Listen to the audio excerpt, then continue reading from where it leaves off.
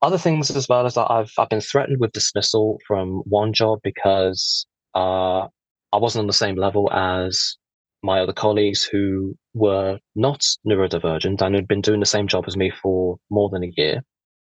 Uh, I was then fired from another job for that very same reason, different job, because I wasn't at the same level after a few months than compared to my colleagues who've been doing the job for a year and actually designed a lot of the processes themselves, which I was struggling to get my head around, really.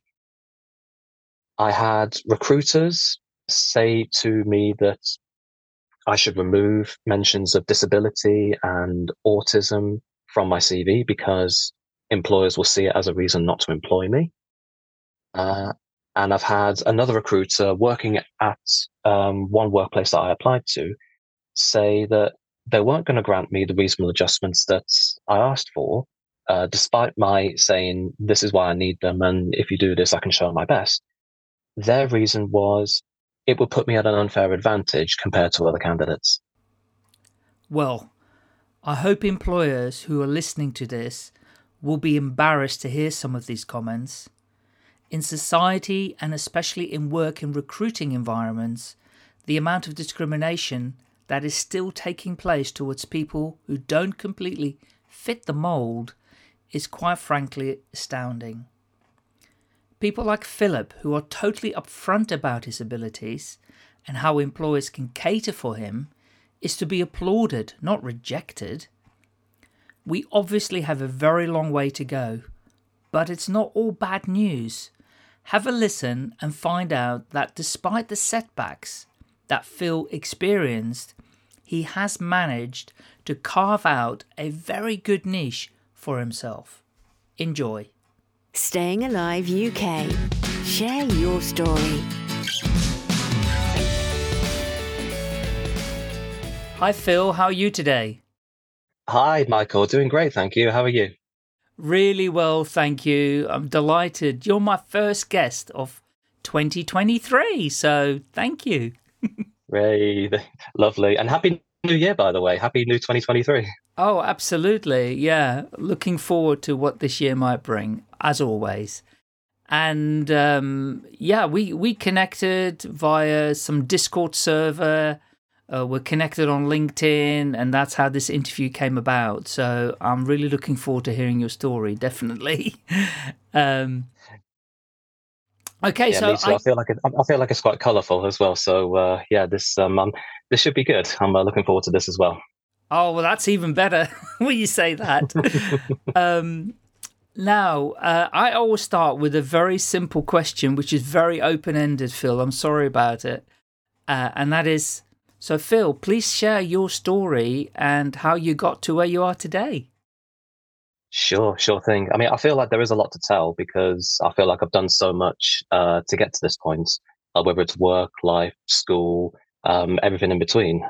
So yeah, when I say colourful, this should hopefully paint a really, really nice picture. So here goes.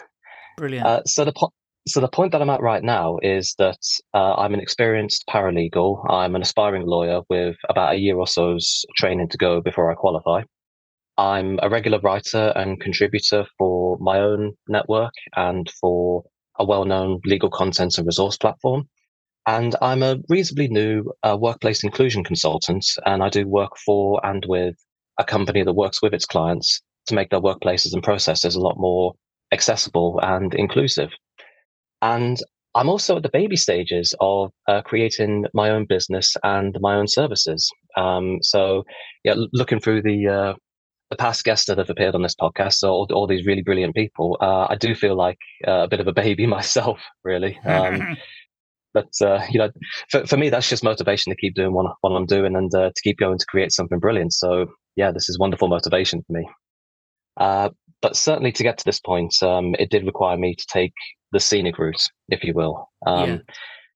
So, I mean, I'll say right at the start, because, this is my identity and it is who I am, that I am autistic and probably ADHD as well, judging by presentations that I've been noticing and that I've been learning a bit more about from some colleagues. So, my experiences through school university, work, and everything have all been through that unique lens, which I find to be equal parts difficult, but Yeah. equal parts beautiful at the same time. So in terms of schools, like if we go back to the beginning, I didn't really spend a huge amount of time at schools in my local area. My primary school was a reasonably small, single sex, 25 pupil school based in Lichfield, which was a county away from my home in the Black Country. So it was a bit of a jaunt. Yeah. And it was around that point when I was about 6, 7, 8, so quite young, that an assessment into me was carried out by an educational psychologist, and a diagnosis of autism came back shortly after. And this was after staff at my nursery school, before my primary school, described me to my parents as, and I'm quoting here, highly intelligent but difficult to handle. Which yeah, I can joke about because there is a bit of truth in that. I'm not going to lie. Yes. I mean, I was a good student throughout, really. I was laser focused on what I was there to do, which was learn, do the things that were set for me. I think looking back on things now, my parents did try their best to work with the staff at that school to try and prepare me for later life. Yeah. And I do remember at that time, that's how they got me involved with some other programs that were going on, including Cub Scouts as well, at around 8 or 9 or so, Yeah. which for me being so young, that was a bit of a challenge because I was so used to like coming straight home from school every day Mm. on a Monday night. So staying later in the evening was, it felt alien to me, really. It was a shake up to my routine and not something that I was particularly used to at the time. And, I found out that it's not really that uncommon for autistic children, which, I was at the time, to be lost and confused when, their routine or their reference points are changed, suddenly like that. And then for the last 6 months or so at primary school, I was spending time at a much larger mainstream primary school that was more local to me. It had around 480 pupils there, and it was there were boys and girls there, so a big shake up to what I Yes. was used to for all those years. I think it was there to try and prepare me for a mainstream secondary school, which was why it was so short. But it didn't really work, so oh well.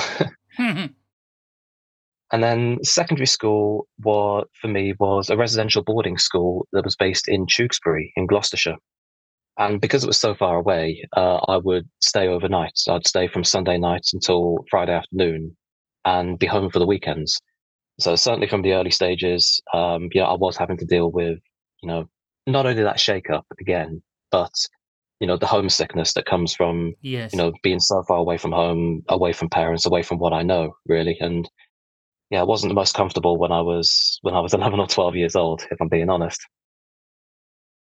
In terms of my academics, I think they were pretty standard, really. I sat GCSEs in 2006. I got myself a round of B's and C's, and I sat AS and A levels in 2008. And they were kind of disappointing. I'm not going to lie. They were, D's mostly. But it was enough to get me into undergrad university to start my law degree. So I was happy with that, really. I took that and ran with it. But when And when did you, sorry to interject then, when did you discover that you wanted to go get involved with law? How did that it come was about? around Yeah, it was around 14 years old, I believe. It was at the time when I was having to pick GCSEs and a time when we were encouraged to think about what we wanted to do with our later lives. Um, I was, I guess I was going through the motions a little bit at the time. I was thinking about what I wanted to do. I was taking advice from tutors, parents.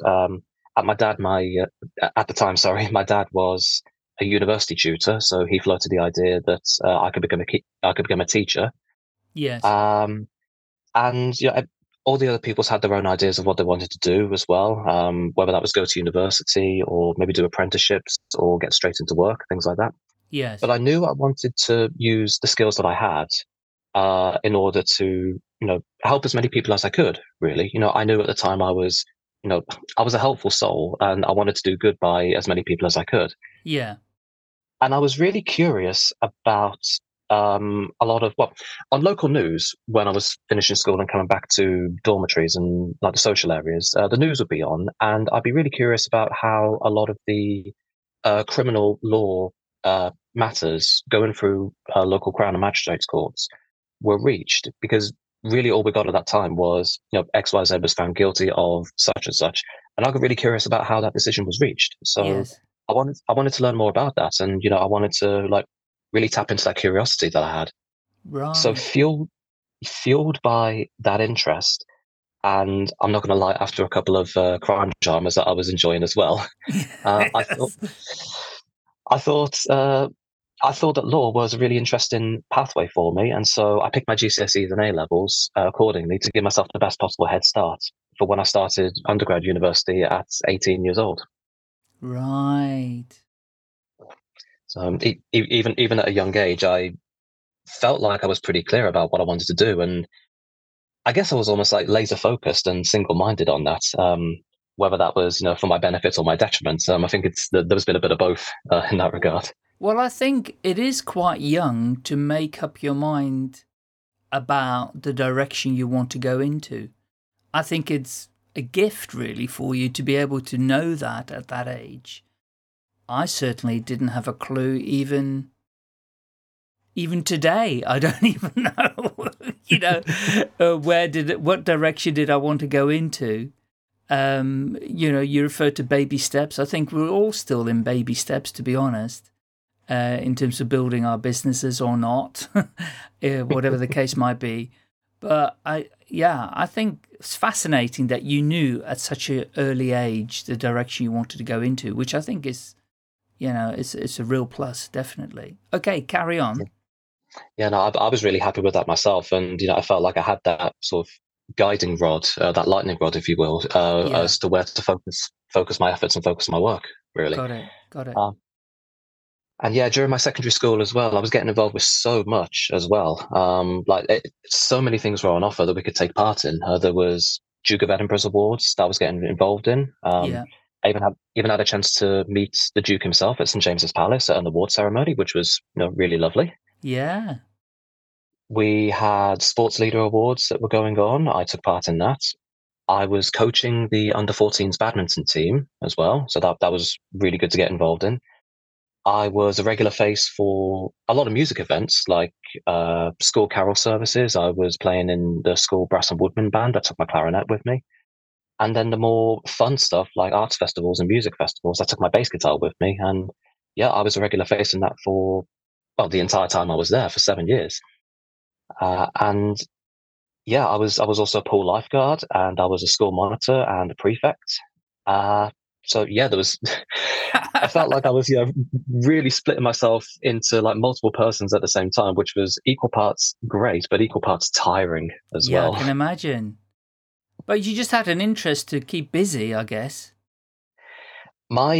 Even back then, I knew that my brain just wanted to keep busy. It wanted to keep doing things and just keep going, keep discovering, and just keep trying new things. Really, Yeah, I guess I figured at like 16, 17, 18 years old, if I tried a lot of things and then not be too much setback, I suppose. Like I had that safety net of school with me. Like I was able to make mistakes. I was able to find things that I liked and like find myself. That gave me like that bit more encouragement to try all these new things, really. yeah, and do you think that, or do you know, from all the research that you've done, is that pretty typical from somebody who's been labelled with autism? It's difficult to say because my experiences and my perspective and like my life is my own, really, same as every individual autistic person, Mm, really. Um, so I guess it's difficult to say, really, but I wouldn't be surprised if there were others like me who had that really busy brain and had mm, lots of stuff going on that they wanted to sort of try and that they wanted to use to try and satiate themselves, like satiate their interests. That they yes. wanted to do so many things. They wanted to like dip their toes in so many things, really. Mm, mm. So it wouldn't surprise me, to be honest. No. And were you ever advised to not do so much? Saying, oh, calm down, just pick a lane, just to do one thing at a time. I was on occasion, yeah. Yeah. Like even coming to the end of sixth form when I was 18, and I think it was about March or April time when it was like peak A level revision time and exam time, I was, I was encouraged by staff just to say, Phil, slow down, put these on the back burner. You've got other things to worry about, Yeah. which was fair enough, really. My priorities I had to make clear at the time. And, for the latter few months of sixth form, that was A level exams, A level coursework. So, Yeah. yeah, a few things did have to take the back burner. But even so, I'm glad that I got involved in them, and I'm glad that I gave things a try. Brilliant. It sounds fantastic. I agree with you wholeheartedly that why not go full out and try as many different things as you can. If you've got the brain capacity, and it's about enjoying yourself, right? It's about, why don't have a go at it and see how good you could be at it? And if you are not good enough, if you don't think you're good enough, then stop it. Do something else. And just keep going. Yeah, I love it. That's it, isn't it? We lose nothing by trying. We lose nothing by giving it a go. And, we never know. We might like it. We might enjoy it. We might be good at it. So yeah, but yeah, we never know until we try. And yeah, I was glad to have that safety net when I was at school, just to try everything. Yeah, Really. brilliant. So yeah, really, really happy with that. Okay, keep going, Phil. Yeah. So after secondary school, I got myself into university. My undergrad university was Nottingham Trent. So again, I was staying away from home in what was at the time a foreign city to me. Yes. So, but I guess I felt a bit more prepared that way because I'd spent 7 years living away from home. So it wasn't as much of a shock to me as it might have been for, say, other, fresh students coming straight out of like mainstream schools, and this is the first time they've lived away from home. So Yes. I guess on one hand, I did kind of feel like, a bit of a big brother, really, just trying to, be encouraging, be sympathetic of the fact that, this is the first time away from home. So it's going to be, I don't know what's going on. It's going to be like that. Really. Yes. You're like, I've been there, got the T-shirt, and I know what's going on. So much of it just like, it's fine, it's cool, don't worry, you're safe. But yeah, trying to convince an 18-year-old of that is, yeah, not the easiest thing in the world. No. Let's just say. No, definitely not. Yeah. So the degree I studied there was new for my uni at the time, so I was a bit of a guinea pig for it. But it Right. doesn't look like they're doing it anymore. So my degree was a 4-year course. It was law with Spanish, and it was split roughly 2 parts law to 1 part Spanish. And the third year was a sandwich year, and I spent that studying in Spain. I was studying the first year of the law degree at the University of Salamanca. So that was, a law degree with its own lexicon and vocabulary in what was to Wow. me a foreign language. Yeah. I mean, was that hard? Put it this way, I had my heart in my mouth a lot of the times there, because just trying to get my brain to think in Spanish after what was like 20 years of only thinking in English. Yes. Difficult. So yeah, there was a lot of gulp moments I whilst I can was there. I can imagine that must be the toughest thing, because law in its own right is pretty tough. So combine that with a foreign language, and I don't know what that must have been like. I mean, I'm originally from the Netherlands, and when we came to England in 1977, we were told that we needed to continue going. I was 17 and we needed to go to school. And I went, no way. How can I study in English? I could speak English because all Dutch people do. I could read English, I could write it. And I said, no, I need to find a job where I could use my Dutch language as well as develop my English language skills. I had no confidence to study in a foreign language. So hat off to you for doing that. Thank you. But certainly a year of that was more than enough for me, really. Yes. It got to a point towards the end of that year where I I just had enough, really. I was tired, I was exhausted, and I was just ready to come home and finish my degree off. Yeah, absolutely. But the one thing I did notice was it was a huge change going from guided study at school to more self-guided study. And there were plenty of things that I didn't get right at the time. I'll freely admit that now. Some of those were because I just didn't understand how my brain worked at the time. So it felt like I was working against it rather than with it. And I guess I didn't know how to ask for assistance at the time because I thought we were just expected to be fully getting on with things and not really approach tutors if we were struggling, which Yeah. looking back on things now, big mistake, biggest mistake I made there. Um, and in terms of like the social side of things as well, I was active in a couple of societies while I was there. I was in a music society where I'd get together with other musicians. We'd play. We put on some small shows at the university, like in the students' union, and we play for some other venues in Nottingham city centre, like a couple of bars, every now and again. Yeah.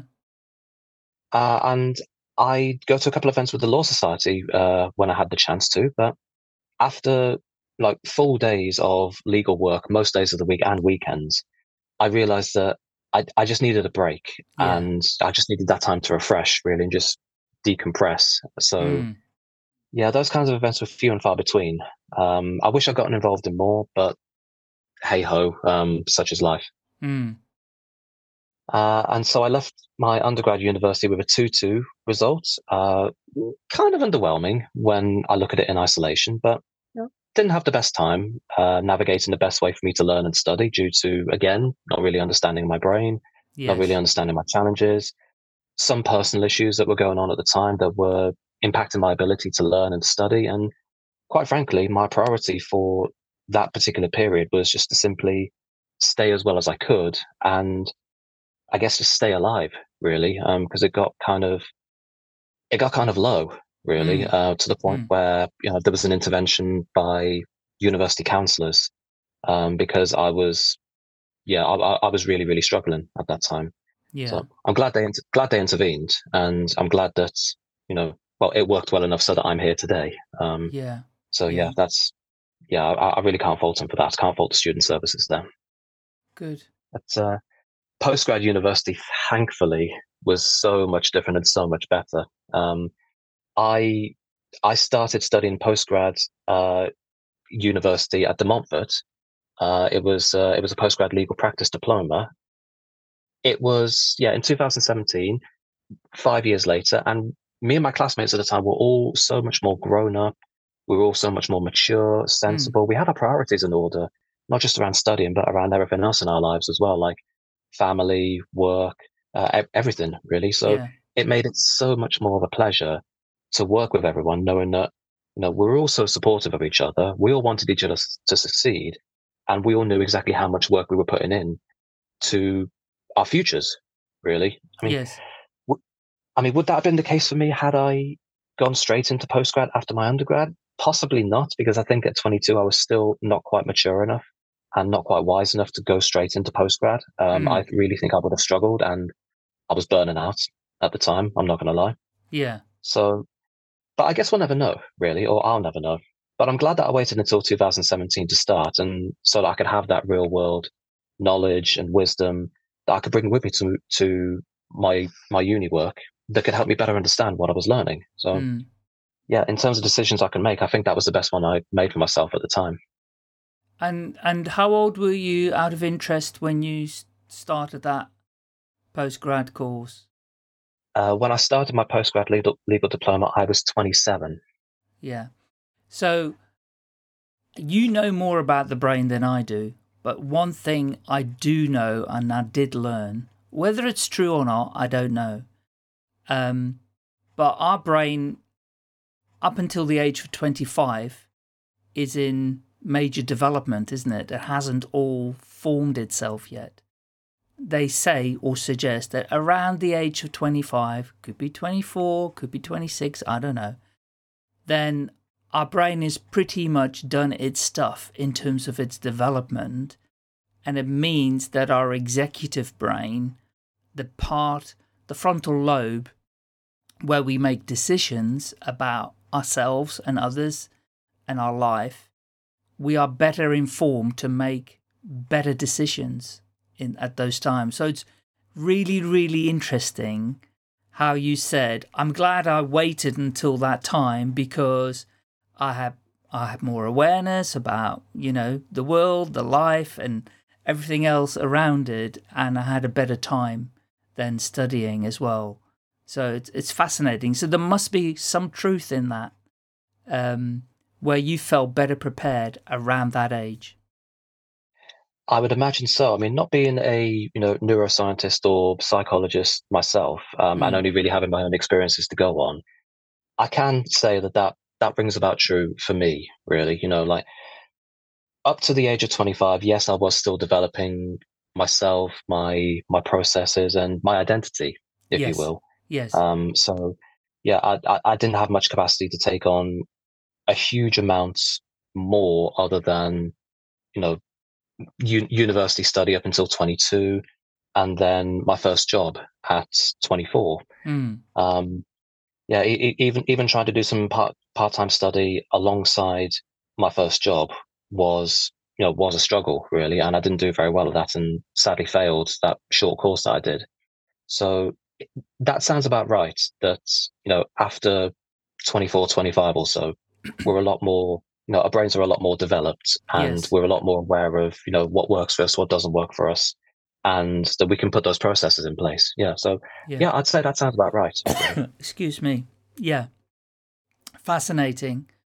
And so, what happened next then after you did that course? Well, it was in 2014 that I found my first paid job, and the first step on the ladder to get into where I am today. Yeah, So this would have been about 18 months or so after graduating undergrad, but not quite at postgrad yet. yes, My Yeah, so in terms of work history over the last nearly 9 years or so, it feels like I've done so many jobs, really. So many jobs, so many different workplaces and different industries as well. I yeah, mean, as a bit of a like colorful summary, I suppose, they've included, the call center of a national charity, a training course provider for wills, trust, estate, and succession planning lawyers and practitioners, mm-hmm. along with like tax advisors, accountants, and people working in those professions. I spent some time in local government, preparing settlement agreements. I spent some time in a telecoms operator, preparing more agreements to leave equipment on site so that end users could get a service. I had a couple of stints in private practice law firms, so firms of solicitors, one in Birmingham and another remotely in the southeast. Was doing a range of work there, a range of different practice areas and different tasks, really. So they were really, really good training opportunities. Uh, yeah, COVID hit in 2020, so I was made redundant at that point, which sucked, but there Mm, wasn't anything that I could do about it. no, Uh, and then most recently, I did some work for about 6 months or so for an environmental nonprofit where I was assisting with some research tasks for senior lawyers, and I was using my contract preparation skills to prepare engagement agreements for like external partners, external counsels to like be onboarded and do some work for the company I was with at the time. yeah, And yeah, and because I don't like to make things easy for myself, since early 2022, this is going to be a recurring theme, I think. Not making things easy for myself. Yeah, in early 2022, I took on another couple of jobs whilst I had a bit of time to myself. So I became a regular writer for the legal content and resource platform lawcareers.net, and I've assisted with some workplace assessments for a company called Priest Puddle. They work in the autism and neurodivergence inclusion sphere, staffed by neurodivergents, and they work with associates like me who ourselves are neurodivergent. So, yeah, I've had opportunities to use skills that I've developed over the last couple of years that were originally for fun and enjoyment, yes, along with my own personal experiences to continue my goal to help as many people as I can, like aspiring lawyers looking for some insight as to life as a paralegal or life in a lot of different workplaces, or to help larger companies and larger bodies better include and welcome neurodivergent staff and clients by Mm. working with them as to how they can adjust workplaces, processes, applications, everything like that. Really, it was super fulfilling to me to be able to get involved in that, and I'm still doing work for those two companies to this day, and I'm I'm loving it. Really, I'm really enjoying myself. Oh, that's brilliant. I'm really happy to hear that. And so just to so with that whole journey of doing all of these other jobs and then the redundancy and everything, how did you pick yourself up after that? You know, the redundancy thing and the COVID thing, and then how you got going again when things started to open up, and now you've got these jobs that you're doing. Presumably, they're all kind of part-time-ish, are they? Yeah, They are, yeah, part-time, remote, flexible work. Yeah, brilliant. So that really suits you, I would imagine, as well. Yeah. it it does. Yeah, it was it was quite interesting when 2020 happened. Really, I remember at the time, as soon as we heard, you must stay at home for the first time. Yes. Uh, and after I got the call to say, Phil, we're terminating your contract, it's a redundancy. I guess at the time, I was quite glad that it happened, really. It was a bit of a blessing in disguise because at the Mm. time I was exhausted, really. I was tired. I felt like I was burning out as well. And I felt Yeah. like I was doing so much work to try and, progress myself and try and get myself to the place where I wanted to be Yeah. that I neglected myself for a lot of the times, really. I didn't get enough rest. I didn't really eat as well as I could have done, really. I didn't really sleep as well as I could have done, really. Mm. Whether Mm. that's just because I had so much going on, or my brain just wouldn't shut up, Yes. or just, or whether it was anything else, really. So, as twisted as it sounds, I think what I needed was a good lockdown, really, just like Yes. a bit of a pause, A really, just reset. to, yeah, just a step back, take stock of myself, think about what's important to me, and just spend some time working on that. Really, just working to try and recharge my battery, if Mm. you will, ready for my next opportunity.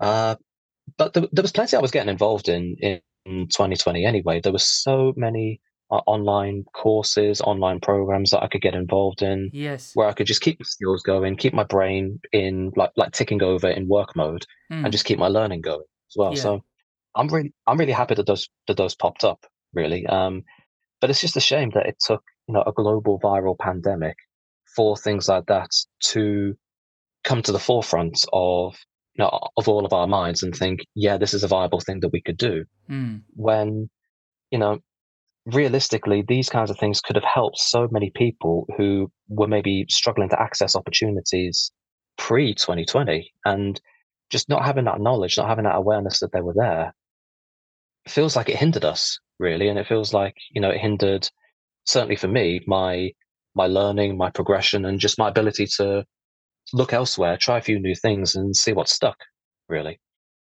Yeah. Yeah. And did any of it stick? It did, happily. It was in 2021 after lockdown one, where I was back in work and I was doing some corporate and commercial work. A lot of it was involving business acquisitions, management buyouts, mergers and acquisitions, that kind of work. Yes. And I remember doing online courses and programs specifically in that subject area. So I felt like I was coming into it, more prepared than I would have been had I just left one job and then went straight into another and was completely green, if you Yes. will. Yes. Brilliant. Well done. So that was a whole journey that you hadn't designed for yourself, but it was a welcome diversion on that journey to get you to a place where you were then prepared for the next job. So brilliant. Yeah, it's there are a lot of blessings in disguise that all of us have as we go through life. Really, that we didn't realize that we needed, but actually when it happens, we think, yeah, kind of needed this. So definitely, 2020 was a real benefit for me, as you know, as twisted as it sounds, because it just gave me the chance to reset and I suppose refocus really, and yeah, recharge my battery, ready for my next opportunity. Hello, it's Michael here. I hope you're enjoying the podcast so far. More to come, and I just wanted to quickly let you know about my other work, in case you didn't already know. I am involved with producing whiteboard animations for organisations, so they can share better stories about their products or services. I also help business professionals get better at storytelling. I do this via in-person or online workshops. Just visit my website where you can find out a lot more. Just go to stayingaliveuk.com, or you can contact me via the contact form on the homepage. Just fill in the details and an email will land in my inbox. And now, let's get back to the podcast. We have a word for that at home here, when these things come your way. And even though they may be stressful or upsetting or not great, we call them gifts. And they may not be a gift right in the moment, but, you know, the other saying is, this too will pass. And once you get past it, then you can look back on it and go, actually, it was a gift, you know. It was a gift that happened to me. And because actually, as a result of it, I'm in a better place or I'm in a better direction, and it has all worked out for the best. So well done for attracting that into your life. So the roles that you're involved with right now, and of course, I completely get it that you couldn't just do one role. And listening to your journey and everything now, I completely get that. But how did you find those roles for yourself? How did they come about? This is quite interesting, actually. In 2020, when we were all in pandemic mode, I got myself online and I started putting some effort into like creating my brand, if you will, like my digital extension of myself. Yes. And that came about by my creating written blogs and articles and creating a few videos under the name The Neurodivergent Lawyer. Right. And, you know, that became a brand and like a sort of identification for myself over those couple of years where I've been able to share authentic experiences of, you know, what it's like to be an autistic aspiring lawyer, as well as, you know, unique perspectives, my unique views on things, like whether it's work or study or life or anything. Yeah. And whilst I was getting online, I was also really more deeply connecting with other aspiring lawyers, trainees, graduates, and some final year students as well. And it was a really, really wholesome community that formed at that point because we Mm. were all in the same boat, if you will, where, you know, because of, you know, companies closing up the doors due to, well, due to the riskiness of, you know, operating in a pandemic. Yes. Um, yeah, we were all in the same boat, looking for opportunities, and we were all supporting each other, and we were all, you know, encouraging each other on, really. And someone, I can't remember the name of them, and I'm gonna be kicking myself for this, but Doesn't matter. someone that I spoke to suggested that I take the written blogs and articles that I was writing um, a bit more. I hesitate to use the word mainstream, really, but you know, offer them to a much larger platform, if you will, Right. and that platform was lawcareers.net. At the time, I thought, really, are they really going to want to hear from me? I'm not your typical aspiring lawyer at all. Like, you know, I was 30 at the time. I was quite old to be a trainee, and I wasn't following, you know, the standard well-trodden route that every Mm. other aspiring lawyer was following, Yeah. simply because it wasn't accessible for me. So I was creating my own journey, if you will. I was using another route and just trying to curate it really for myself. Yes. Um, but yeah, looking back on that, you know, hello imposter syndrome. Yes. But yeah, they really encouraged me just to give it a go. Really, you know, Mm. what have I got to lose? Get in touch with them and see if they'd be interested in me writing an article for them. on the topic that was really close to my heart, which was neurodiversity in law, neurodivergence experiences, and everything like that. I had a look through some of the written articles that others had written on the platform. I didn't see anything at the time, so I thought this is new. Maybe they could benefit from it, and I've got those Absolutely. personal experiences.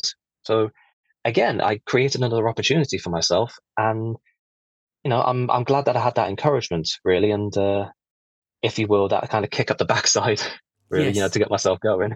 Yeah. Um, Yeah. yeah, The so thing, the thing is, there's one thing people giving you advice and giving you a gentle kick up the backside, but there is something else then to take action upon it. Because you could have dismissed it and gone, imposter syndrome, that's me, and I'm not going any further beyond that, and not believing that people will be interested in me. Of course they won't be interested in me. Why would they be? And so you still had to take action and kind of push through that barrier and contact them. So well done.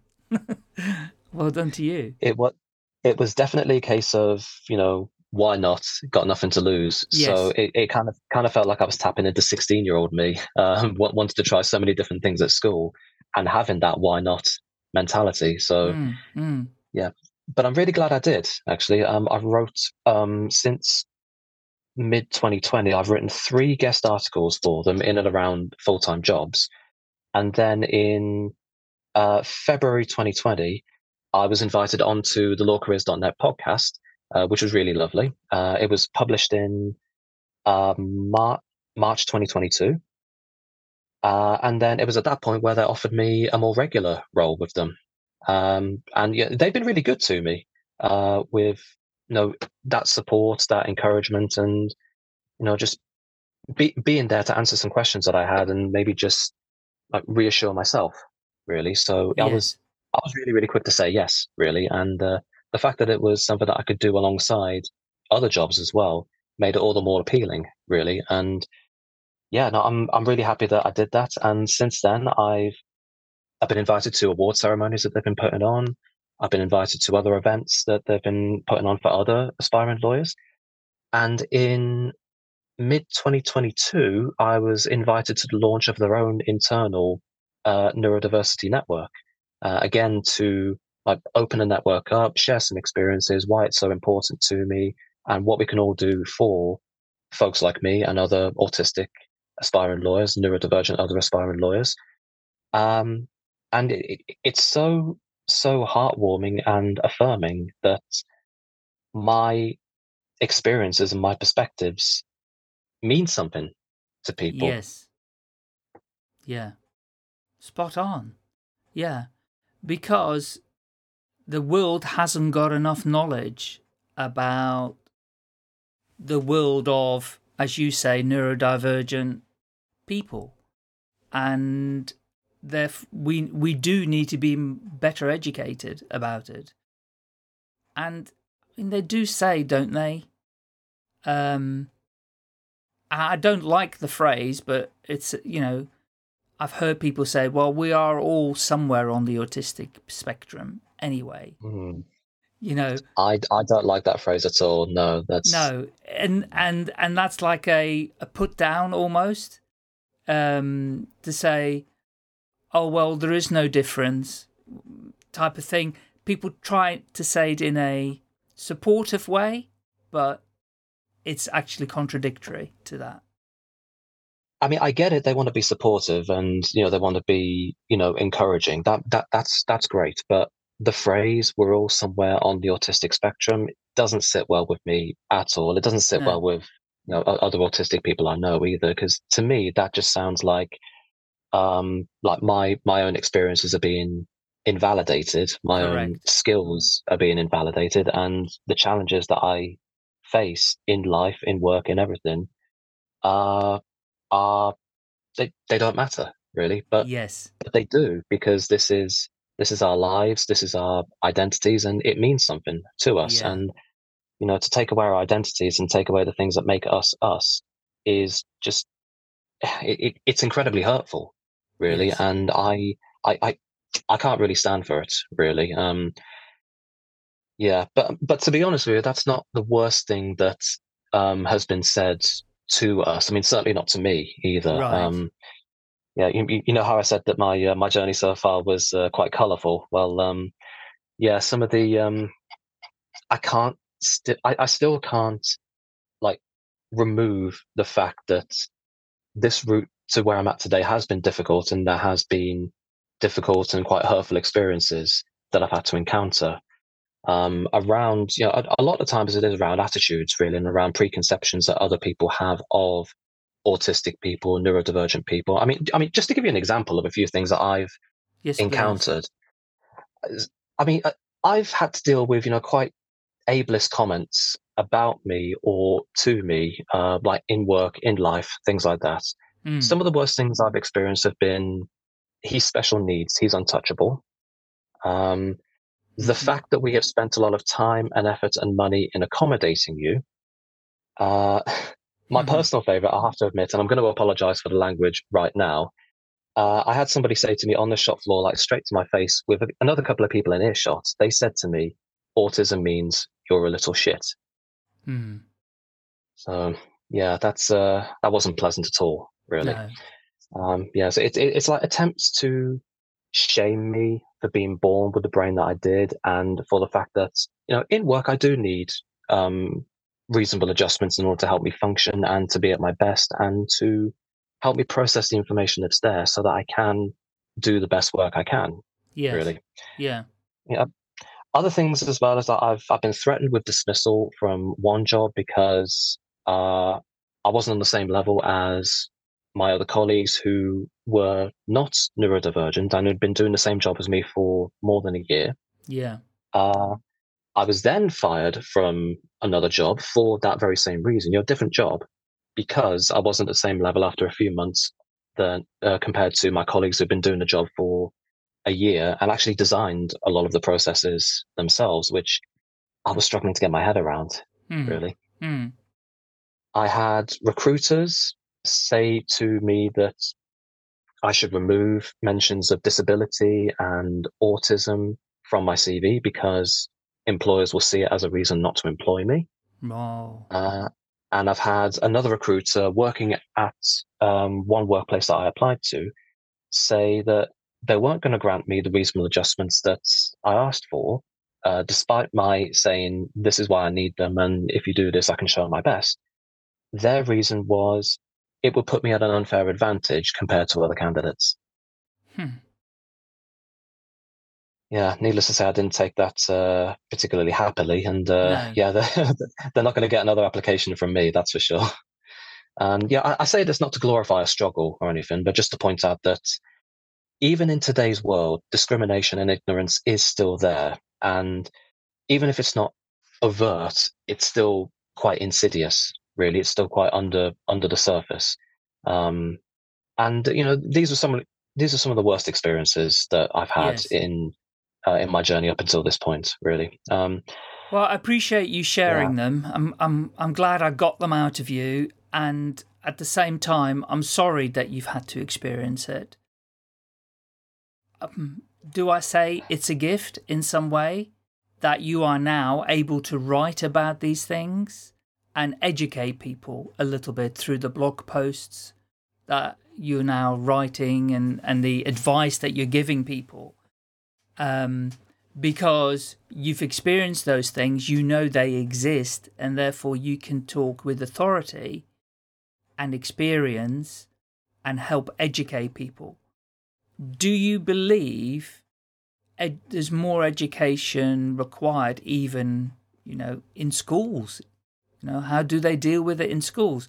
Do they deal with it from the point of view saying, oh well, we'll just separate those people out from the mainstream? Is that how they deal with it today? It shouldn't be, really, I don't think. No. No, I mean, because by doing that, and I suppose as well, if we were to translate it to like the adult world as well, I've seen specific like neurodiversity hiring programs and like autistic hiring programs as well, to try and attract more and more autistic people into companies that are putting them on, like big tech companies, and like really big, like really big publicly known companies as well. Great that they're making an effort in that regard, but by doing that, it there's a couple of things that I notice really. Number one is you run the risk of othering us by saying, we're putting on this program specifically for you because you can't go through the standard program that we have. Yes. But then, second, as a follow on to that, why not make the standard hiring program a lot more accessible and a lot more inclusive so that, folks like us, neurodivergent, autistics, everyone else, shouldn't feel like they have to go through a separate hiring program, simply because the hiring company doesn't feel like we're worthy or we're capable of going through the standard hiring program. And it's things like that that encouraged me to get involved with Crease Puddle, and get involved with, the neurodivergence inclusion work, and a lot more meaningful work, Yeah. really. Because if I'm able to use my own personal experiences of that and of everything negative and everything hurtful that's happened, and use it as like an educational tool, if you will, and like an awareness tool, to try and help like Crease Puddle's clients, and in turn others that are, maybe struggling to hire autistic or neurodivergent people, Yes. then then great. That would be really fulfilling for me, and I'm really glad I'm getting involved in that. And in terms of like bringing it back to schools as well, I think it's important to realize that autistic children grow up to be autistic adults. We don't all of a sudden turn the autism off as soon as we turn 18. No. It's a hardwired divergence that's in our brains that, you know, and it's the identity that we are throughout life, regardless of when we have that identification, Yeah. really. And so, you know, othering autistic children in school is really setting them up poorly for later life, I find, because it's given them the impression that, you know, they're not capable of being in the same tranche, if you will, as other, non-autistic or non-neurodivergent people. And, almost gives the impression that hiring companies creating specific neurodivergence hiring programs are like doing us a favor, quote, if you will. Well, there's But two things. There's two things. You're right. It's that we're doing you a favor because we've created a program so you can succeed. And it's also a tick box exercise to say, we've done our social inclusion bit, haven't we? It's true though, isn't it? That's what they do. They're going to go, it is, sadly, yeah. yeah. Just Oh, we can put this in our annual report now that we've ticked that box. So now our consumers will want to buy more from us because, I mean, I'm being facetious, apologies. I have no evidence that this is actually happening, so I'll say for the record, it's just a feeling. I've seen companies, I've worked in companies, bigger companies where, things are done just so they can tick a box and it can go in the annual report. So we all know but the it question happens. remains. Yeah. The question remains though, how is that meaningfully, helping or supporting or including, autistic workers, for instance, applicants who want to work for that particular company because they realize, oh, there's support available for autistic staff. That sounds good. We're going to apply to that. And then it turns out that it is a tick box exercise, and the support available is at worst conditional, really, like conditional upon, say, performance, conditional upon meeting certain expectations, things like that. And yeah, that's when it starts to get, again, really insidious. And again, that's the reason why I'm really getting involved much more heavily with greater like workplace inclusion and neurodivergence inclusion as well. And that's the reason why, like, I feel like I'm in the conception stage of being able to offer my own services going forward around, that around that particular topic area. Um, I've got my own experiences, I've got my own perspectives and knowledge on the subject, and I've Yes. been able to build skills with all the jobs that I've been working in. Mm. And I feel confident, hopefully later this year, once I get all the documentation and once I get a couple of clients sorted. I've already got a couple already, potentially. Great. So I just need to, check back in with people. But yeah, later this year, I really do hope to be able to offer much more full inclusion services from the perspective of, an autistic aspiring lawyer, Yes. hopefully specifically for law firms who, historically, you know, I don't mean this as like any kind of challenge, but s- I've noticed that some are still a little bit slow to the mark when it comes to disability inclusion and neurodivergence inclusion. Mm. I see 2023 as being, the year for much greater work in this sphere and for much greater input from us, the neurodivergent community, to Yes. get involved with, things like this, and to have our voices heard, if you will, to have our experiences valued, and Mm. to have our work valued, knowing full well that, certainly from my perspective, I'm doing something for my community. I'm doing something to make processes a lot smoother for like talented workers, talented lawyers who themselves are autistic or neurodivergent, Yeah. to be able to access, the highest possible quality of work and training, and be able to, make the kind of life that they want for themselves, Yeah. that's unique to them and that works for them, not anybody else, but for them.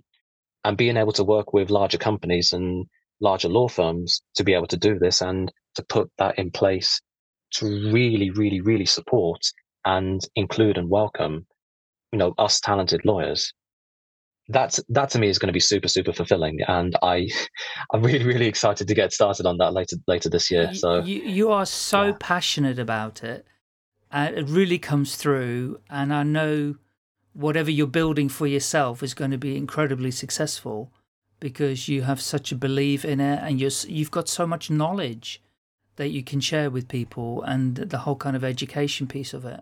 So well done, man. That's really, really good. Really good. Ah, thank you very much. And it's also a case of like, 'cause there's a quote that I love from a movie that I love, actually, that I think really, really rings true for what I want to achieve later in life. And Yeah. that is that everyone fails at who they're supposed to be.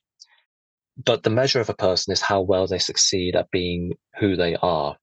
And it's because of this that I've decided I'm not going to let failures to navigate a qualification route that everyone else has taken, but I know isn't for me. Hmm. I'm not going to let failures to be the ideal candidate for someone else or make myself into the most ideal person that someone else who may or may not fully understand me Yeah. wants me to be and wants to work with. I'm not going to let any of that deter me from achieving what I want to set out to achieve, from accessing the work and the training that I need in order to reach my goal of qualification as a lawyer.